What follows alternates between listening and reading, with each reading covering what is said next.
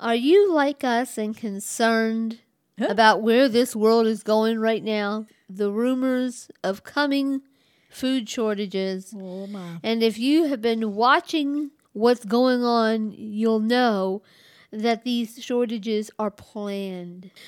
Brothers and sisters in Christ, we are talking about the black horse today, aren't we? Yes, yes. My name is Misty. And I'm Pastor Glenda. And we are here today to continue our conversation about the four horsemen. And I tell you, the black horse is the one that I've probably been looking forward to the most. There is so much going on in the world right now. And there are so many plans of the enemy that are operating. And it was the evil intention that's coming forward, that's showing itself. I mean, it's become very obvious that there are people who are planning mass death. Yeah. But we're going to talk today specifically about famine. You want to go ahead and read the scripture? Yes, Revelation 6:5. And when he had opened the third seal, I heard the third beast say, "Come and see." And I beheld, and lo, a black horse. And he that sat on him had a pair of balances in his hand. And I heard a voice in the midst of the four beasts say, "A measure of wheat for a penny, and 3 measures of barley for a penny. And see thou hurt not the oil and the wine." Right. You know, the most versions of the Bible also add the phrase that, that this is a day's wages that they're actually talking about. Yes. The horses had to be released in a specific order. Yes. First, you had the white horse, the spirit of Antichrist, the spirit of turning the hearts and minds away into perversion and anything that was against the will of God. Right. Then we talked about the red horse, the coming war. Yes. Now, we've also heard here recently about, again, potentially a nuclear weapon. We don't know what the weapon of the red horse is going to be necessarily yet for sure, but it is certainly a possibility that it could be some form of nuclear weapon. Yes. So then now you've got the black horse. Well, let's think about that. Why did the red horse need to ride before the black horse? Well, this whole issue with Russia, you've seen these sanctions that's been put forth. These sanctions hurt us more than they hurt Russia. Yes. If the truth be told. Because what's happening is we're sanctioning and it's raising the price of oil. Right. And yes, that affects us at the pump. Yes. Okay. And yes, it affects our heating bills. Yes. But one thing it absolutely affects is the price of food. Yes. And if food prices were not already insane from COVID, yes, they are going through the roof now. And inflation has rose again. Yep. But the horseman's release, this horseman will bring in such poverty, Misty, like we've never seen worldwide. You're seeing poverty already, but you're seeing really anything yet. War, like she has just said, will precede this famine and will bring such destruction that it's just going to devastate this world. There are some biblical references to the color black. So let's talk about the color black. Famine. He means famine. It symbolizes suffering and death. That's in Lamentations 5:10. But it also, we need to look at what it symbolizes in the modern day. And I believe that it symbolizes oil.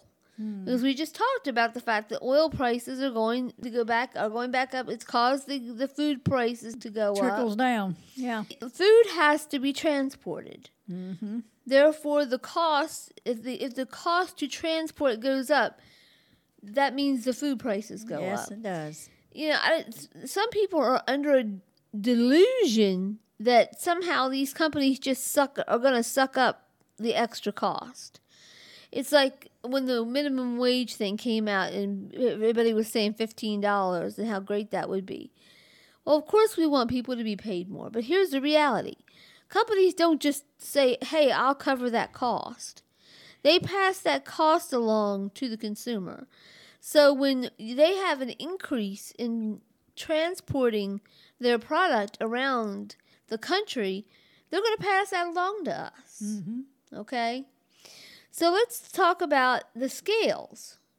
Do you have anything to say about the scales? Well, in the Bible, wheat is measured and not weighed.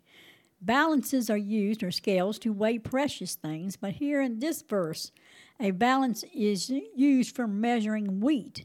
Hence, not a single grain is missed. Right. And we had talked earlier, and you said something about that I thought was really interesting. You brought out a point that the day's wages for the measure of wheat would cover just one person. Well, it's saying that someone needs to work a whole day to earn enough food for themselves for that day. So you don't have one person going out and earning enough for their family. No, there's not enough to be able to feed their wife and children. And barley, I told you, is usually a grain what we feed animals with. Mm-hmm. So to feed your family with barley would indicate you're now in a state of poverty. Right.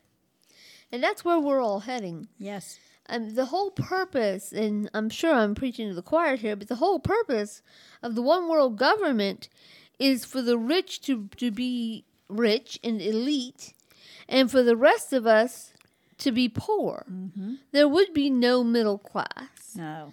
And so we're all supposed to be struggling and suffering. I mean, I don't know about you, but I struggle and suffer right now to pay my grocery bill. Yes. Yes. And now they're telling me that my electric bill is getting ready to go up. I told my husband yesterday, I said, let me tell you, if what is it supposed to go up, Mom? 40-some percent? 64%. 64%. If my electric bill goes to 64, I can't pay that. I'm on a fixed income. I don't know about the rest of y'all, but that's outside of my budget. It's unreal. And, I mean, they are trying to drive people into desperation and poverty. Yes. For many reasons. Mm-hmm. And there's this planned from the word go. It was planned when Ukraine was placed in a position to unsettle Russia at the very beginning. And it was planned when Russia finally took action after being... You poke the bear so many times, eventually the bear is going to bite you. And all these sanctions, it was never to do anything to Russia. It was because they're just going to say, well, we'll take our stuff and sell it to China. Yeah. It was always to affect us, to make it so that we can't afford to eat. All right? That's it. To control the population. I went back in the Bible, and Proverbs 11:1 talks about scales, and it says, the Lord abhors dishonest scales. Mm. He does not like uneven measurements. We're not supposed to be yoked unevenly, right? Mm-hmm. And the same is true for these scales. I personally believe, since the person that's holding the scale is the black rider, that these represents dishonest scales. When you go into a grocery store and you weigh your produce, you assume that that's an accurate scale. Right. But not every scale is accurate. Some grocers will actually weigh their scales so that they come out a little off and you end up paying more. It's all coming together, right down from the white to the red, now to the black. You have seen it all. It is happening. Right. So let's talk about, and this is not a prepper channel, but I've spent the last few years learning about doing reasonable prepping. I'm not one of these crazy people that has a bunker out in my backyard and 20 years worth of food supply. I don't have the budget for that anyway. But Biden himself came out a few months ago and said that there's going to be a food shortage. All the indications are pointing in that direction. You've also got governments that are trying to control what you can grow as far as your own food. There's been movement to try to say you can only have so many chickens, birds, because they noticed that people started, having chickens. Yes. Their own eggs and things like that. Well, what are eggs right now in the grocery store, Misty? $5 a dozen. I was told this just the other day. Yep. When that what was it, the bird flu, or what was the recent one? The bird flu. Yeah, that was going around. They were telling people that if you own chickens, to kill them all. There's a deliberate purpose there. And I look for further movement to try to control your right to garden, your right to produce your own food. You know, back in the day, you could produce your own food for your family. People knew how to do it. Yes. And anything that you didn't make, you go to your neighbor down the street and trade. Right. That doesn't happen now. Nobody knows how to do that. Nobody is prepared to do it, except for people that, for homesteaders. And so they want to make sure that not only are you still on that system of government-provided food, but that you can't get off of it. So what can you do? Well, that's the question, eh? I want to know. What do you do, Misty? Well, first of all, I believe that we're going to see some shortages in things like grains, specifically rice, wheat, things like that. That goes right along with the Black Horseman, but it also goes along with some of the things that we're seeing in the food market. If you're on a budget like me, start with what you can do. Go out and get yourself some rice. The price of rice alone may potentially double in the next few months. Go get yourself some rice and some beans. It's not the most exciting thing to eat, but it is a complete protein. Learn how to bag them up in Mylar bags. The best thing you can do with any kind of grain is freeze it first. Then, for at least 3 days in the freezer. Take it out, put it in Mylar bags with some oxygen absorbers, or go get those food-safe buckets that you can also put oxygen absorbers into that have the gamma lids, that are the airtight sealed lids, and start putting yourself away some long-term food storage. The same is true for wheat. Now, the problem with wheat is once it's ground, its shelf life is limited, especially anything brown. Brown rice, for example, also has a much lesser shelf life than white rice because it contains more fat. Whole grain wheat has a shorter lifespan than white flour. Okay? So what you want to do is go get yourself some wheat berries. You can get them on Amazon or other places. There's 4 different kinds of wheat berries. You use them for different things. If you can't afford a grain grinder, I can't. And if you have a small family, go out and get a coffee grinder and just use that. They're not expensive. You can actually get a couple of them stockpiled. And then grind your wheat as you need it. I mean, you can go out to places that have freeze-dried flour, like Augustin Farms and stuff like that. Certain things that they make, I think, are good quality for their price. But when it comes to flour and things like that, I would not do that because I feel like the quantity that you're getting is just not worth it. But you have to do what works for you personally. Right. The main thing is you have to start learning. Yeah. You have to start learning things that your grandparents knew. Yeah. You need to start learning how to can. Yeah. Do a garden. Yeah. I mean, Go out and get yourself some books. Seeds. Heirloom seeds. Get yourself some books. If something ever were to happen to the grid, you want to have books. And we're not talking about, it doesn't even have to be some mass event. It could just be you're out of power for whatever reason for a month. And there's no available food in the stores. Mm-hmm. I'll tell you, when we went through Hurricane, what was it? Sally. And we were out of power for a week. Yes. Just 1 week. Within a couple of days, everything that was in the refrigerator was bad. Mm-hmm. Everything that was and within 3 days, everything that was in the freezer went bad. I have like a little generator that we managed to keep our freezer and our refrigerator going, But if you don't have that, all that food's going to be Yeah, gone. you lose it all. So what I'm trying to, don't go crazy. Don't go out there and blow every, if you're independently wealthy, good on you. Go out there and buy a couple $1,000s worth of preparatory food. But if you're like the rest of us, just do a little bit at a time. Sometimes when I go to the grocery store, I pick up a couple extra things.